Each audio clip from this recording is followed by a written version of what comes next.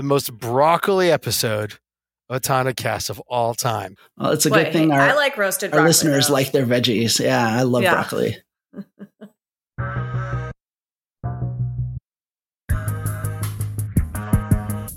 Hello and welcome to the Atana Cast. As almost always, I'm Alex Roy, the Director of Special Operations at Argo AI, whom I do not represent on this show, and the producer of Apex, The Secret Race Across America, a film that I don't want to say I disavowed it, but let's just say that I'm a safety advocate today. And I'm Kirsten Korosek, editor at TechCrunch. I'm always curious about how every episode your titles change depending on your mood. Well, should we let Ed introduce himself first, or do we all know who Ed is already? Well, we know Ed's here. He's lurking in the background. I'm Ed Niedermeyer. I am the communications director at Partners for Automated Vehicle Education and the author of Ludicrous, the Unvarnished Story of Tesla Motors. And the man in whose head Elon Musk does not live rent-free. No, rents have been going up for a while. Okay. The answer to your question, Kirsten, is that my mood's changed because I'm moody. Also, it's I'm trying to be ethical because ethics are a big thing in the news these days. I'm trying to respect boundaries and not use this show, which predated my Argo AI employment by many years. I don't want to use this show as a marketing outlet for my other work. Is that fair? Yeah, it's fair. I just noticed, I think that there is some like decoder ring out there that like based on what titles and what order you put them in is like directly relates to your mood or level of spiciness for the day. Let's move on. Ed, before we hit record, Kirsten asked a question and I really wanted to capture your answer on the air. You're going on vacation the day after we record this episode. Will you be able to go on vacation without tweeting about a company that starts with the big T? Yeah, I mean, I certainly hope so. It's definitely my intention to be on my phone and or the internet as little as possible. That said, I mean, I'm realistic. If I do look at my phone and the certain kinds of developments have happened, there's a good chance that I may well have something to say about it, in which case I'll say it. Okay. So here's a question. Before we move on to the other topic a much more important topic, but we need to set a benchmark. So what would be a development that you would comment on and what would be a development that you wouldn't? So for example, give me an example of what wouldn't qualify as a tweetable, worthy of a beach tweetable moment, development.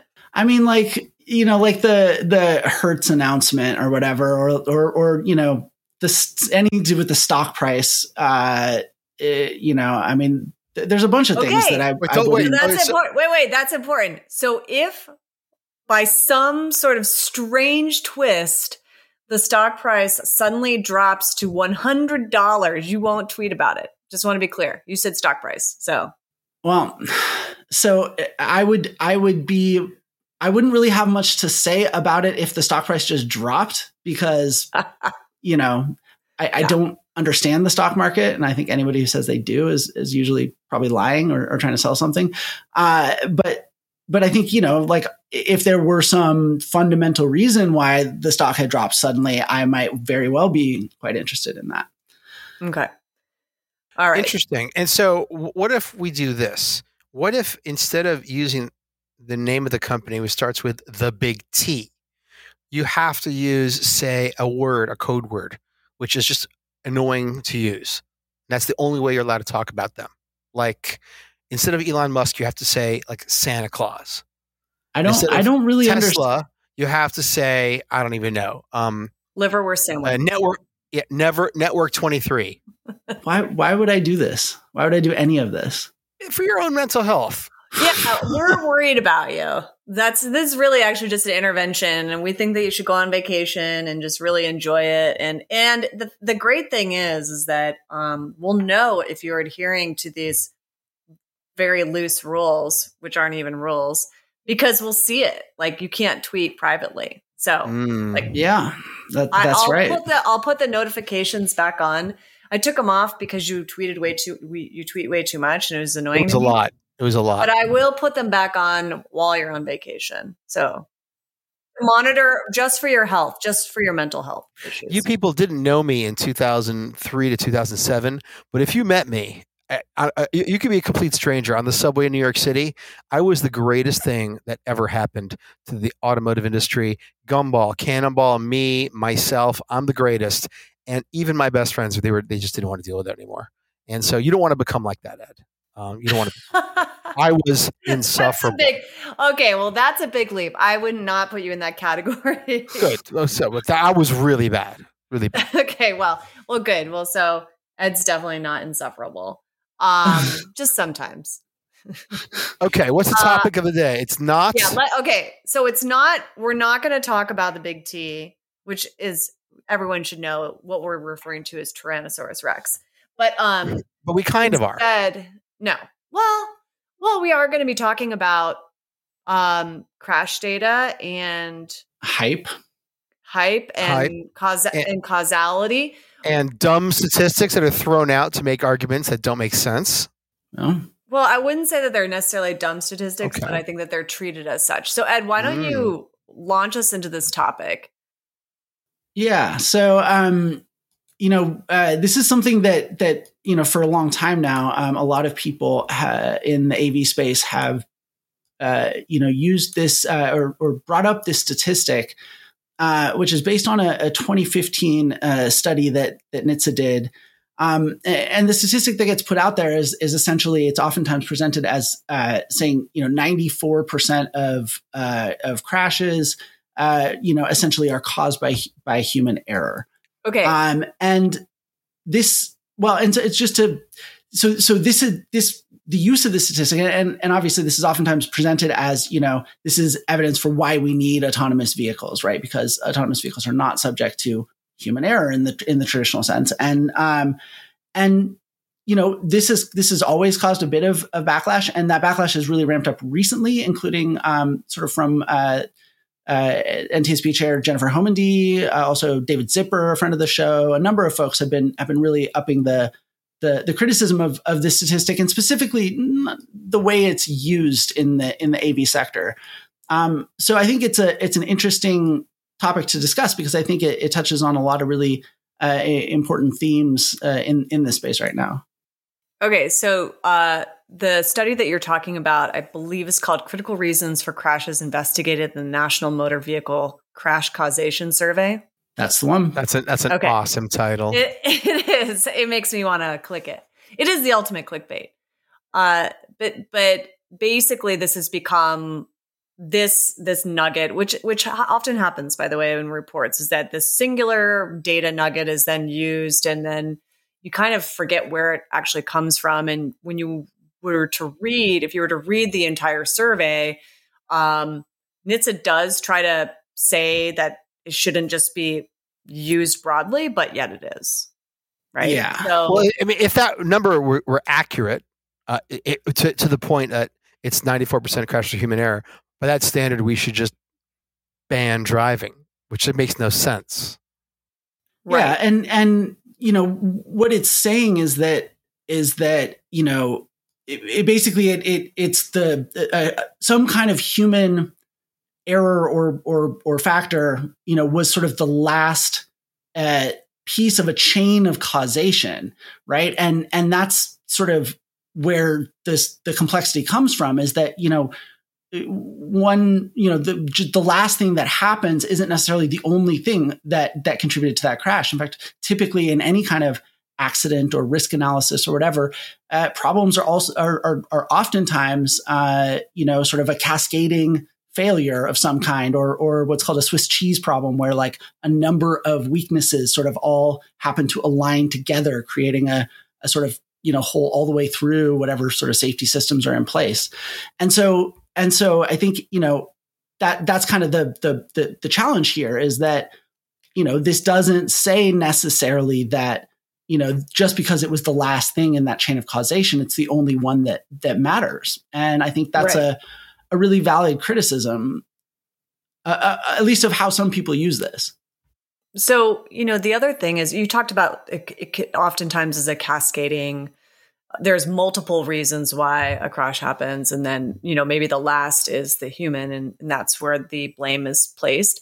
But I think what the risk here is before we get into the why the autonomous vehicle industry, or just some in the autonomous vehicle industry, use this as a selling point, I think the big issue here is that it can detract from other actual design problems in the way our cities are laid out. So let's say it's a poorly designed road, or the high speed limit, like maybe the speed limit is too high in one area. And so that is maybe more of the cause than others. And as a result, design changes in roads might not happen because the blame is placed on humans. And that's really important, by the way, not just for human-driven vehicles, but for the future of transportation, where there are more, where there are actually like large numbers of autonomous vehicles deployed on the road. Like that design of those roads matter. Well, the thing with the problem with the number is that it was the 94% human error figure thrown out by people who were trying to sell autonomous vehicles as a panacea to everything. Then when there's any incident with an autonomous vehicle, then the opponents of them can say, you were wrong. They failed. And based on that argument, and then the whole industry is discredited. And this is a pernicious and logically flawed way of thinking, because the reality of it always marches down the center, while these arguments pro and con oscillate all around the reality of what technology can do, which is that you can improve, you can make the roads safer, but you can never make them 100% safe, because when two objects move in the world, eventually something's going to happen. That's just the way that world works. And it's really important, and I've said this long before joining Argo, that people not misquote research and understand statistics before they use it to make an argument. Yeah. Sure. Okay. So we've established that this is problematic. So what's the answer here? I mean, besides just, we don't use this because it's going to continue to be used, right? And we're only 3 people, and there are others out there that agree with us, but you can't just sit there and like reach out to every single person who uses it and say, don't use this information, or this information is flawed. A better way might be to like just change the entire conversation. So how should we be talking about the role of human beings in crashes, and as it relates to the future of transportation and autonomous vehicles? Like, is it a problem? Should we not be correlating the two at all? In any way comparing the two? I think that, I try to do this on my Twitter. I think that anywhere one sees like monolithic thinking and monolithic arguments, one should counter them even if you agree on the end goal. For example, I'm sorry, but my friends who drive Teslas as I do seem to think that there's only one electric car company, only one company building autonomous vehicles, only one solution, and no one else exists, which is just not true. Secondly, if you want to reduce traffic, building really safe electric vehicles doesn't solve that.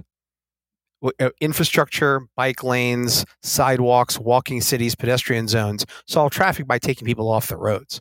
And so for every problem, there are multiple solutions. And if the problem is reducing is crashes on the roads, then the problem is not just about human drivers and not just about cars. It's about the system. Yeah. And that wasn't a very elegant argument, was it? That was the broccoli argument. That was the broccoli argument of safety. Nobody wants to eat the broccoli, but here's 6 varieties of it. Yeah, it reminds me a little bit of back when in like 2016, there were like a couple of like tech writers who are not typically in this area. They wrote some pieces basically saying AVs are almost here and we should like talk about banning human driving.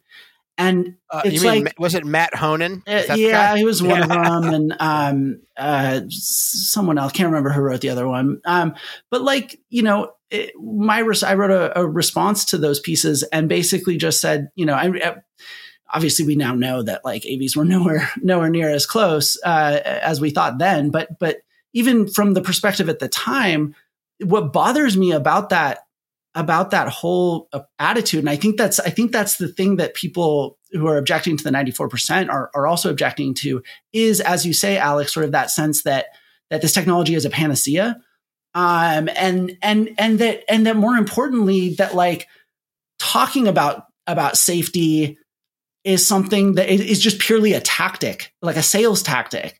And I think that, there's sort of this broader problem where AVs and the AV industry is kind of off on an island a little bit.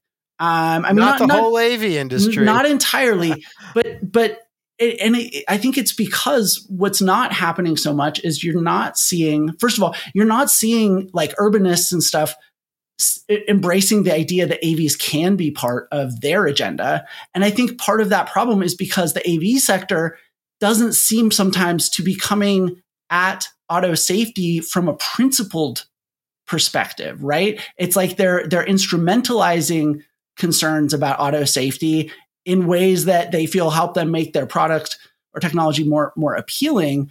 But like, you don't see like leaders in the AV space saying, like AVs have this huge long-term potential to solve a ton of these road deaths, but also in the meantime, we should be, addressing the fact that, nearly half of deaths involve unbelted people, which is an issue that you don't need AVs to solve. We can make progress on that now. And I think that if we're, if we want to be like advocates for road safety, we have to do that in a principled way, and not just in a way where we only talk about it like in order to clearly like privilege, the technology that we happen to be selling. I do get why the AV industry doesn't necessarily weigh in on like your seatbelt example, because they're very centrally focused on deploying and proving out their technology. So I get that. I'm not saying that they shouldn't. But one area that I think might match up really well with what they're trying to do is just how cities are designed and how they transition to accommodating people as opposed to just vehicles with four wheels. And I think that it would benefit them to talk about that, because if you look at ride hailing as an example of how there were great promises around what that was going to do for us environmentally and traffic congestion wise, and that hasn't really proven out. AV should learn from that and start talking about, okay, this is going to deliver this, but also we need to work with cities and urban planners to accommodate more pedestrians and protected bike lanes and like multimodal travel, because streets, it sounds a little silly and people have used this phrase before, but like streets shouldn't be built for cars. They should be built for people, right? So how are autonomous vehicles going to fit into that environment, and what can be done on like a holistic level, which is, by the way, incredibly difficult. I'm not saying that this is easy. It's also very expensive. But that's an area where I think the AV industry could like really win. And you see all these startups that are adjacent to AVs. So the curb management type startups that are kind of thinking about like, how do you manage traffic? How do you manage curb flow with all this on-demand delivery and the future of potentially autonomous vehicles doing this? But I think we can go beyond that and be thinking about how vehicles interact with autonomous vehicles interact with public transit, ingress and egress onto, human-driven vehicles, because they'll be mixing it up with them, bikes, scooters, skateboards, all of that. And that I think is worth investment and discussion and policy making. Like, and I think there are some AV people who are doing that, but I'd like to see more of that happening. I'd like to see more of that happening too. Absolutely. And I was so convincing that there's total silence. Sweet. Well, no, I mean, part of it is, you're absolutely right. I mean, because this technology is level 4, right? And will be for some time.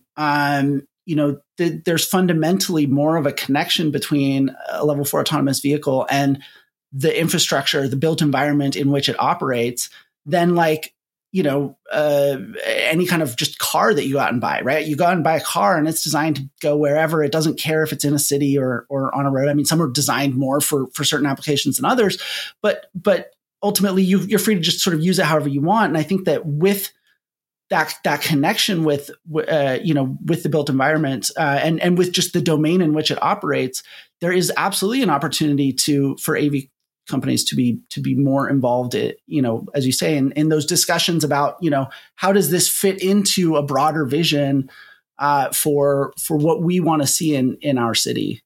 And by the way, that's going to be really different in different places, right? Like some cities, they're going to want something that's like a self-driving car. Other cities are very much not going to want anything that resembles a car. And I think that's going to be part of the challenge, is that cars scale well because the same car can be used kind of anywhere. And I think, if AVs want to sort of fit into differing visions for different cities, that's a little bit of a challenge. God, I'm already emotionally exhausted. But I think there's. It's just yeah. I mean, we agree. I mean, it is incredible that that so much of the conversation around these things is monolithic, and not just from some AV companies. I have, there inside the two-wheeled community, you have monolithic sub communities who don't want electric bikes, or who don't want, what do you call it? To share bike lanes with what are they called? Delivery bots. Delivery bots. Yeah. And I'm not taking a position here, except to say that all these things, solving these things, requires holistic approaches. And that if one tries to force all mobility, like politics, is local, and if one tries to force like a framework, if you're trying, cars don't solve everything, bikes don't solve everything, although bikes are generally better than cars. In the same way that you couldn't just announce tomorrow that Phoenix will now be a walking city, and that's it. Those are your only choices. but I would say this. So I caught. I was just looking for it, and I'm glad I found it because I bookmarked it. But there was a tweet about 2 weeks ago from a guy named Daryl Young, and basically he writes tweets about like sustainability and stuff like that. And his tweet was, 5 years ago, I met the brains behind Seoul in Seoul, South Korea, highly successful dedicated dedicated bus lanes. And these dedicated bus lanes are right in the middle of the freeway. So it's just for buses. And then there's cars on other directions. So imagine this massive, 10 lanes, but the middle two are wide and they're just accommodate buses. And when that came out in 2016, it was, there was a lot of public opposition to that. And, he said that he talked to these people and they said eventually they just the public opposition goes away. Doing something like that at the time was a huge deal, but has ultimately led to, it seems like, better flow and dedicating these transit lanes, right? So there are examples of how this can happen. But it takes extreme political will at a local level and, buy-in from businesses or, local community members from different use cases, the drivers, the ride-hail community, the delivery community, pedestrians, bicyclists, all of that.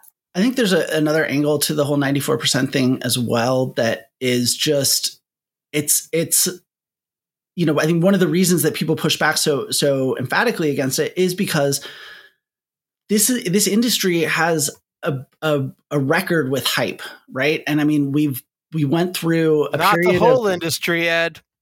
As a whole, yes, I'm making a broad characterization that doesn't apply to everyone equally, of course. But as an industry, we collectively do have a problem, right? And it's evidenced in just sort of the public data, that we see when people are asked about this stuff.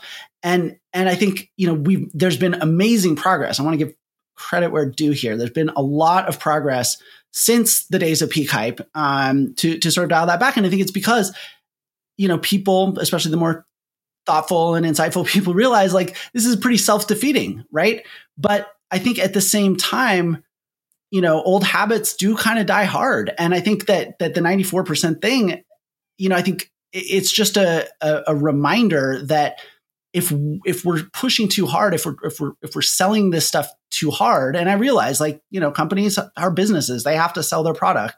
But I think, if you also really care about winning public trust, and basically all the good AV companies in the space, do say that that's, core to what they're trying to do, that implies like you don't want to like letting people down does not build trust. It erodes trust, right? So if you overhype and you just kind of get a little over your skis, like at some point you cross a line where you are no longer building trust. You're trying to build trust, but in fact, you're actually potentially in the long run eroding trust by overstating and overselling. And again, I want to be clear, this is much more subtle now than it was in 2016, whatever you want to sort of put the peak of the hype. But we're also still digging out of the trust hole that peak hype caused, right? The trough of disillusionment. Not everybody, Ed. Okay, Alex, you've officially said not everybody 10 times. So we're good. We get it. I would actually compare this to another claim that many, but not all, autonomous vehicle developers over the years have clung to, which is the impact that it's going to have in terms of accessibility. And there is truth to that, but there's also evidence in that it's been overstated because of the development program. So like a classic one is, this is going to mean that people who can't normally drive, people who are disabled in some way are suddenly going to have access that they didn't have before. And while theoretically that is true, at the same time, and I've asked a number of executives from various AV companies, and they all have different answers. The most truthful answer I ever received was actually from Waymo, from Takidra.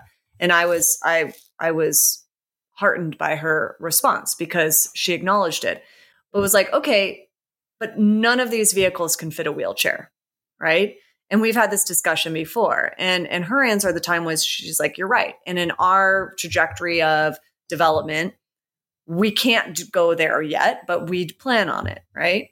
So that was the first time in many years that someone had directly addressed that issue. Usually it was, oh, but we're going to be providing access to to the blind or, to the elderly, but not addressing to me, what was a huge oversight, which was the wheelchair issue. And how were they thinking about that in terms of design and accessibility? And I know, Ed, that you have done a lot with PAVE, like talking about that issue. But I kind of think of these things in the same way, which is that the AV industry in general has huge potential to show how much benefit it can provide, as long as it doesn't lean too heavily on those types of claims and instead talks about them in a, hey, this is going to happen, but we have these steps to go here. So same thing as the 94% statistic that's used. Yeah. Well, I totally agree. I mean, it's the same thing with solving traffic. AVs cannot magically solve all traffic alone, even if they are really great. They can't.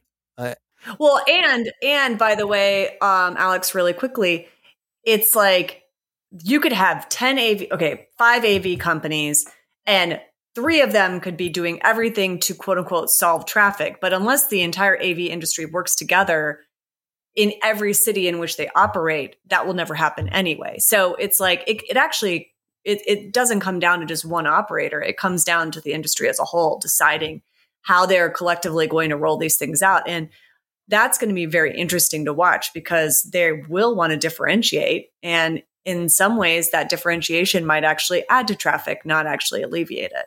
Yeah, and I mean, you referenced some of the stuff that we've done on PAVE around accessibility. And I absolutely agree. I mean, I think you're right. What you don't want is to have to, answer emails. And I've had to do this from people who have disabilities who say, when are these things going to be here? Like I thought they were here, would be here. I thought my life would have transformed by now. And those are really tough things to answer. But I think, for example, we did a bunch of stuff around the inclusive design challenge that the government is doing. And I think that's important because it shows, you can sort of use that DARPA challenge sort of model that kicked off this whole AV phenomenon, for things like accessibility technologies. And essentially what it is it's a contest with $1 million prize for accessibility technology specifically for AVs. And, it's leading to real development work that is building the foundation of that. And so I think that, you're absolutely right. I think it's totally appropriate and good to because as you say, that potential really is there, but you have to make it clear, that it's at this point really just potential. And if you are going to talk about it, you kind of have to center it. You can't just have it centered, sort of just abstract what if. You have to center it on real work that's actually being done. And boy, I wish there was more real work actually being done, because if there was, we I'd love to talk about it a lot more. But I think that's the important piece is that we have to clearly label potential as potential and things that are actually happening as things that are actually happening, and not blur the difference, between those two. I will say, just to kind of wrap this thought up, there is certainly blame to be cast as well in the media or just what is interesting that media chooses to write about. And I'll put myself in that category. So as transportation editor, I'm pitched a million stories. I'm hunting down stories all the time. And am I going to write the nuanced story that an AV developer is, how they're thinking through accessibility? Yeah, maybe for our newsletter or whatever, but I'm not going to do that every week or every month. I might do that once. But I will be writing, stories about a company, although I try to follow through as diligently as I can and track it. But if a publicly traded company makes a statement and makes an announcement about deploying X number of vehicles at a certain date, and shares rise as a result of that, that is news that, myself and others will report. I mean, it is now, of course, it's up to us to then follow that claim and remind people that it hasn't happened yet. But, even back when, at the height of hype, when a lot of automakers were putting out these deadlines, right? Like we were all writing those stories. So I will put, the media's job too is to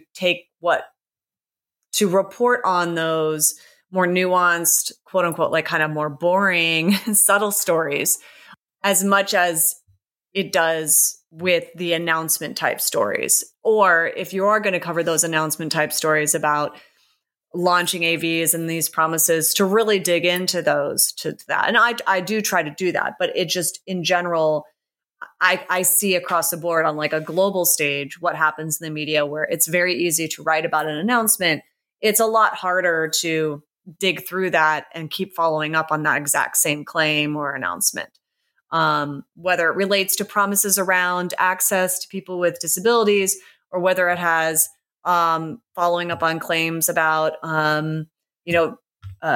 alleviating traffic, like Alex was talking about, or the 94%, like the promises of zero crashes, zero deaths. That's a harder story to report. Did you two see the TV show The White Lotus? Yeah, I watched that. No. Boy, really? It's such a... I feel you always come up with these obscure... It's not obscure. It was like the biggest show on TV like a month ago. Oh, well... The now reason we're I bring on to it other up, things like Squid Games or whatever. Well, okay. But in The White Lotus, there's this young lady, I forget her character's name, who's a journalist. And she's, really wants to get her career off the ground. And she meets another woman at the pool, an older woman, and says, "Oh my God, you're my hero. I wrote a story about you. And I'm just getting my journalism career off the ground." and it's so great to meet you. And the woman says, wait a second.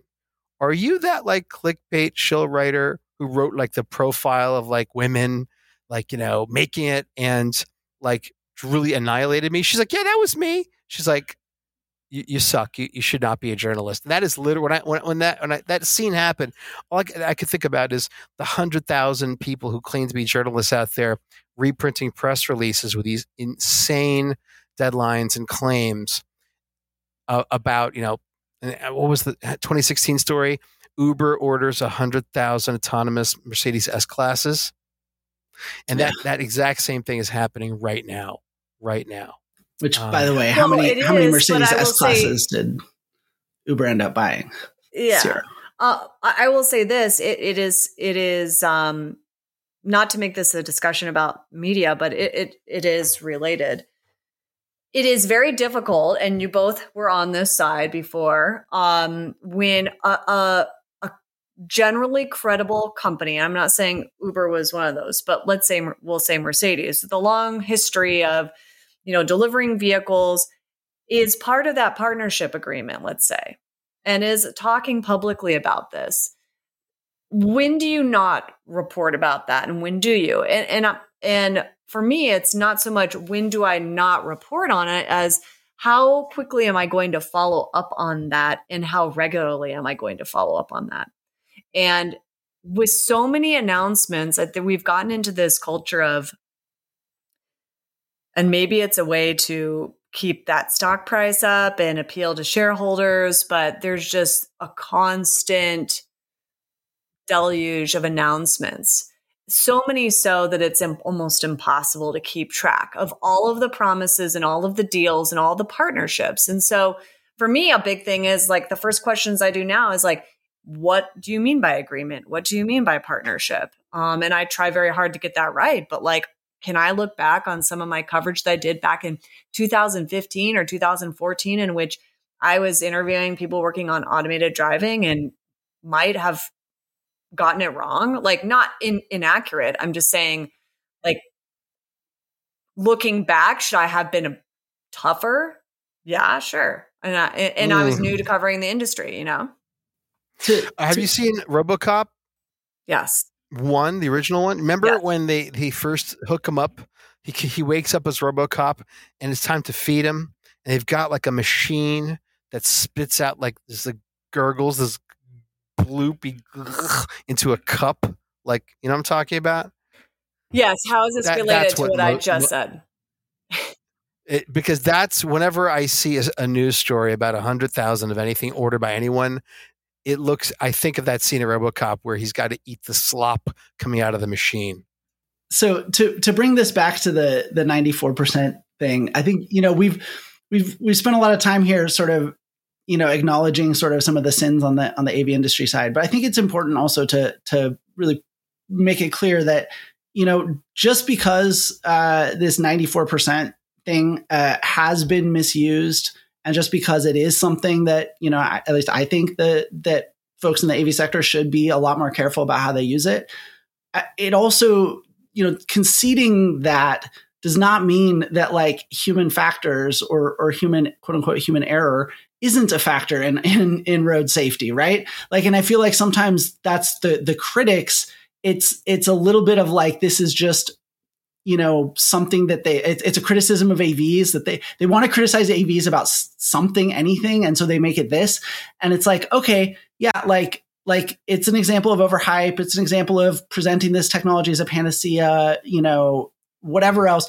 But like at the same time, like just because the 94% thing doesn't hold up the way some people use it doesn't mean that this isn't really a major problem. And I think in a recent weekly virtual panel, Brian Raymer of MIT had just some really interesting thoughts about just how the kinematics of driving have changed in a bunch of ways, some of which has to do with automation and some of the topics that we've discussed here on the show, but also just, in terms of, vehicles are much more insulated from the outside. You have electric power steering, you feel the road less. There's a whole bunch of things where he says that the kinematics of driving are changing. And I think, and of course, distraction. We have way more things to distract us now, both on our phones, our devices that we have around, but then even on the screen, in the car and stuff. And so I think it would be wrong to sort of concede that this 94% thing is, that there's some good points being made by the critics, and then use that as an excuse to say, well, like human factors don't matter anymore. They've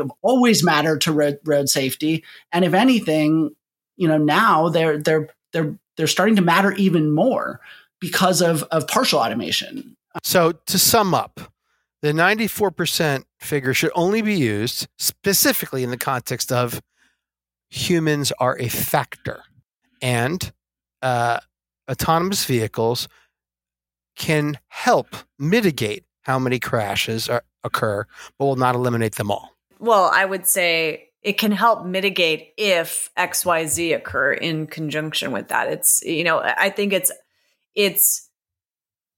I don't think the AV industry would want to have that put completely on their collective shoulders to say, once this deploys, it will solve everything. I would think and hope that they would say, well, we're also going to work with cities to make sure that road design and policy also helps us and allows us to mitigate it. If only there was a company thinking that way and doing that exact thing. I'd love to know more. And I don't know of a company that does that. This is I think the core of the issue here a little bit is that you have people kind of on all sides who say this technology is going to be this. Like they just say it. And I'm talking about people who say this technology is going to solve all these problems. This technology is going to be terrible and it's going to, cement the monopoly of the car, on our built environment for all time. And I think that attitude that this really diverse in a lot of ways technology is going to just be one thing is really a limiting way to think about it, because it makes it seem like it's destined to only be one thing, when in reality is that this is going to evolve over the next century, basically, and that it will be what we make of it. And so what I say to people when they say, especially like AVs are going to be inevitably just going to be a bad thing, relative to whatever values I hold, is it's like, so then that's not a reason to sit back and lob bombs at AVs as a concept. That's a reason for you to engage with the technology, to educate yourself, understand what this technology is, and join the conversation about it and help shape what that future is going to be. That's how that's the way we need to be thinking about this technology. It'll be what we make of it, like every other technology. Ed, you sound like me. I try to be like you, Alex. I don't always succeed, but all right, we should wrap this up, my friends, since this has been the most broccoli episode of AutonoCast of all time. Well, it's a good thing. I like roasted broccoli. Our listeners like their veggies. Yeah, I love broccoli. Brussels sprouts. All right. Asparagus. Yeah. Kale. Okay, to take that analogy further and to wrap it up, as Alex loves to say, all comes down to how you cook the broccoli or the Brussels sprouts, is whether they're edible or not. And I like to think that the AutonoCast puts a little olive oil and salt on there and roasts them to a nice flavorful crisp. So thank you, AutonoCast listeners, for listening in to another episode of the AutonoCast.